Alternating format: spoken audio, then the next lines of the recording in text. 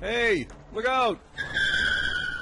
It's the Waste and Safety Compliance Podcast, the hope for the hyper-regulated, where we unravel the regulatory mysteries of the legions of acronym-odious agencies who want to keep you perpetually licking their tall leather boots. Our goal is to help business owners and managers like you to overcome the EPA, DOT, and OSHA compliance obstacles through knowledge and understanding, breaking the circle of fear by putting the rules into plain English. The Waste and Safety Compliance Podcast is brought to you by Echelon Environmental. I am your host, Ron Harvey.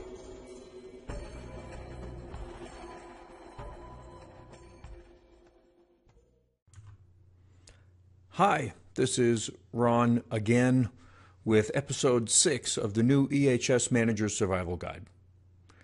But first, we're going to have a little disclaimer. The general information presented here is for educational purposes only. This presentation is intended to offer a broad degree of general guidance for EHS managers, but following these instructions will in no manner assure your compliance with the regulatory requirements. Your needs may extend beyond the scope of this series of discussions, so you are encouraged to get professional assistance with specific regulatory issues if needed. At the end of this discussion, we will show you how to get in contact with Echelon Environmental and get access to the quick compliance assessment. There, you will learn some of the common issues that the regulators love to pounce on if they drop by for a friendly visit. Thanks for watching. So, Episode 6, your first fact-finding mission.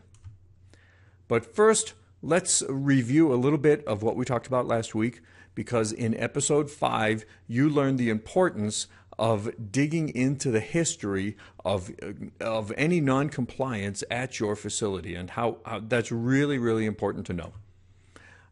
We told you how to go and find any kind of written plans, existing EHS documents of any kind, and because those are, you don't have to start from scratch that way, hopefully.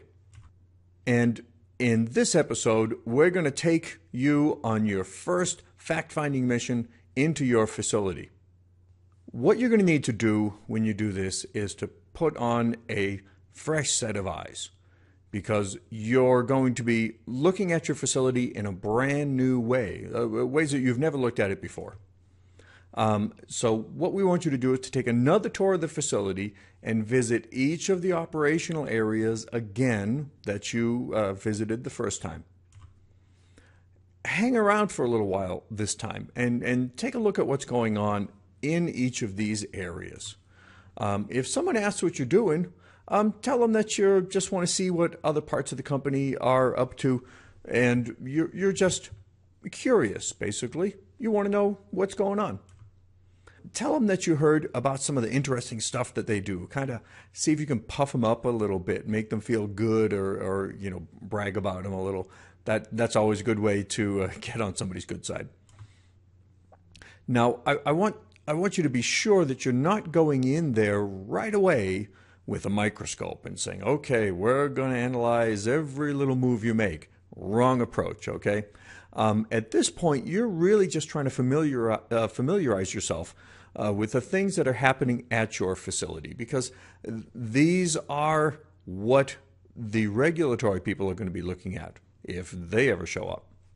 You're trying to get a larger perspective of the different operations that are happening, because it's so important to be able to look at an operation and say, oh, they're doing this, and that's okay, but they're doing something else, and that's a regulated activity, and maybe they're not doing it okay. So you really need to be able to look at the big picture of what these folks are up to at the different places in your facility. And you're going to fill in some of the details of the big picture that you started out initially with. And you're going to begin to assemble what you need to know about your facility. Now, this time out, I want you to take notes, but you have to do it right, because you're going to be looking around at everything. You're going to want to write a lot of stuff down, but you got to be a little bit careful.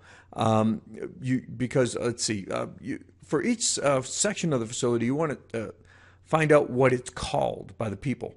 Because when you tell your boss, oh, down in this area or that area, there's something going on that we need to pay attention to. Okay, you need to know what to call each of these areas. You might already know. Great. If you don't, you're going to have to learn how each of these facilities are referred to. Now, you don't want to walk in there with a clipboard, okay? I like to use a small notepad. It's about half the size of a normal piece of paper, and I tuck it right into the small of my back so that I can kind of hide it. Because basically, anybody that walks up with a clipboard, they're going to look at you very suspiciously. The notes really don't have to be detailed at this point. Just an outline of what's happening in the different operations for each area. And when you're talking to them, don't have your notebook out and, like you're taking, like you're scribbling down little notes about what they're saying. Make notes when nobody's watching, when you move from one facility to the next, or one part of the operations to another, or you can take out the notepad real quick while you're walking around the corner or wherever, go to the bathroom. Because people are going to get suspicious if you're just kind of writing stuff down and like secretive little scribblings. That's not going to go over very well. Now, what you want to do is you need to identify the key personnel at your facility, because they can be very helpful. Ask if you can meet the supervisor for each area, and introduce yourself, because when you get there, they may just be some of the guys that are doing this thing down there, but they may not be the people in charge. You're going to want to know who the person in charge is. And you want to be friendly. That's really the most important part. Ask how long the people have been there, what other kind of work they've done in the facility. You really need to begin to build a rapport with the people that you're going to be supervising, in a sense. It's really important. So all you want to know right now is the name of the people that are in charge of these areas. You'll need these folks to be cooperative later on. And you really don't want them to be distrustful of you. That is very important. And when you get there, if the person in charge is busy, don't bother them. Call back later, drop by. But you don't want to barge into their normally busy day and just kind of upset things. Just fine. If you have to walk away, come back later. That's okay. You'll get to come back. And for God's sake, don't tell them that you're in charge of safety. Okay, don't tell them that you're in charge of anything.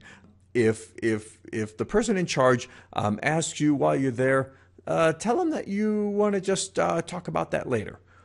You're going to have to be a little bit evasive, really, because you don't want to tip them off that you're going to be scrutinizing everything they do from now on. Okay, that's a really bad way to get things started. And if the supervisor or somebody else there can do it, ask them to take you on a little tour of their area. If not, you can take a walk around yourself, I'm sure, as long as you don't go into any places that are dangerous or anything, and see what they're up to. Just get the big picture of what they're doing. Later, okay, if you do get the name of the person, you can send them an email, thank them for taking the time to walk around, that you learned so much, it was so interesting, and that he's doing great work. A little flattery can be very effective. Now, you're going to need to ask questions at the same time that you're trying not to ask too many questions, okay? If you get to meet the people on the floor, you really want to be genuinely interested in what they're doing. Because, people can sniff out a phony pretty quick most of the time. All right. You want to learn the major operations that they do as part of their everyday work, because those are the things that the regulatory people are going to be interested in if they ever do get to drop by.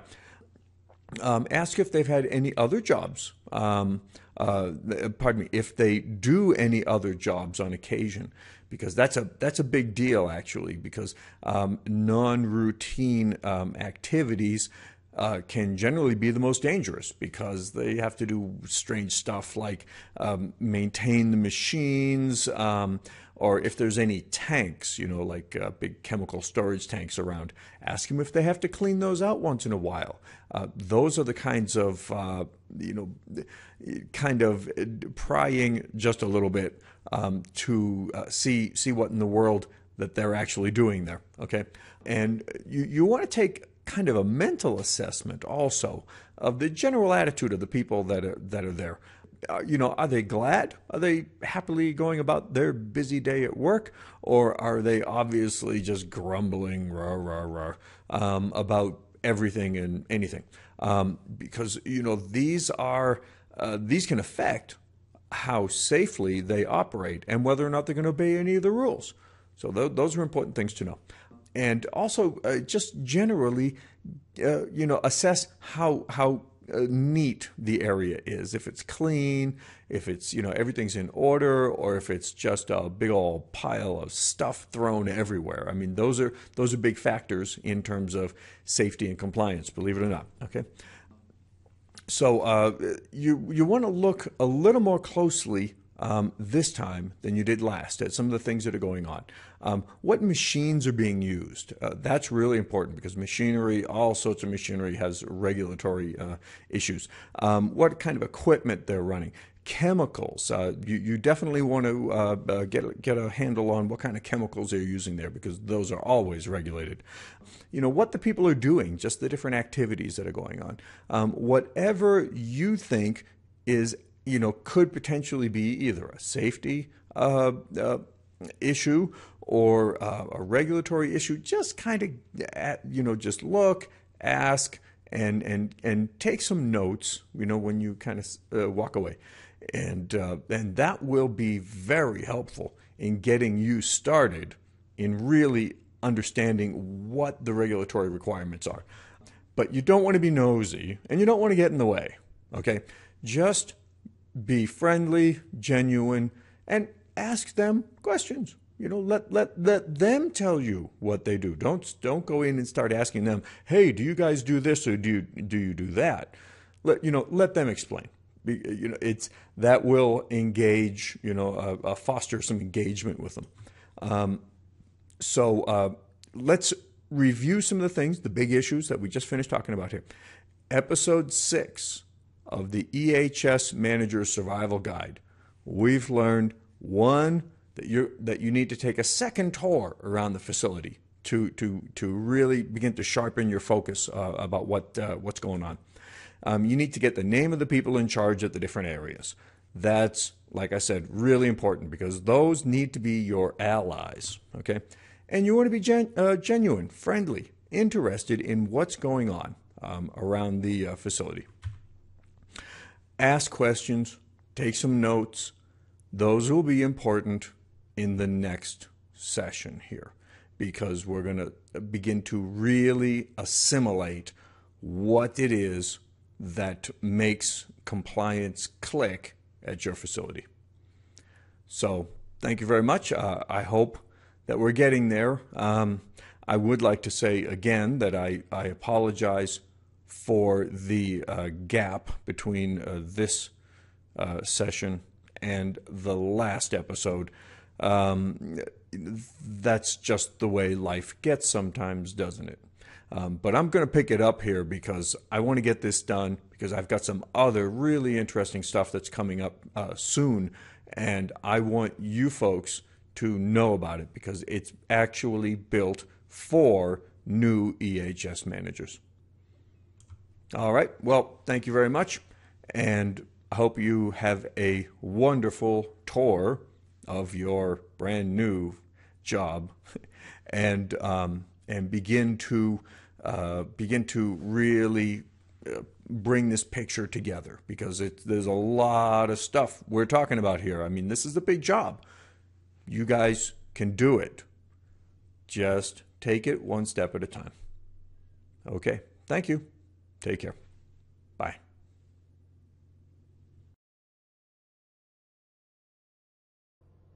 Are you feeling overwhelmed by inconceivably complex and constantly changing environmental health and safety responsibilities at your facility? Do you want to feel confident that you're doing this very important job well? Are you working without a net, with no instructors or support that you can turn to as you struggle with questions about the regulations? Can you tell the difference between a PEL and a POS? There is hope, because the EHS Manager's Facility Compliance course is coming to the rescue soon. This in-depth course is unlike any other regulatory compliance training out there. You will get plain English explanations of the EHS obligations that your business faces every day. We will cover the OSHA requirements for workplace safety, the EPA rules for waste and chemical management, and the DOT regulations for hazardous material shipping, and the Federal Motor Carrier Safety Administration's boundless mandates for CDL drivers. There will be no fluff and no nappy time during this extensive course. You will be handed just the nuts and bolts and tools you need to keep your facility in compliance. Please stay tuned, because the EHS Manager's Facility Compliance course is coming to the rescue soon.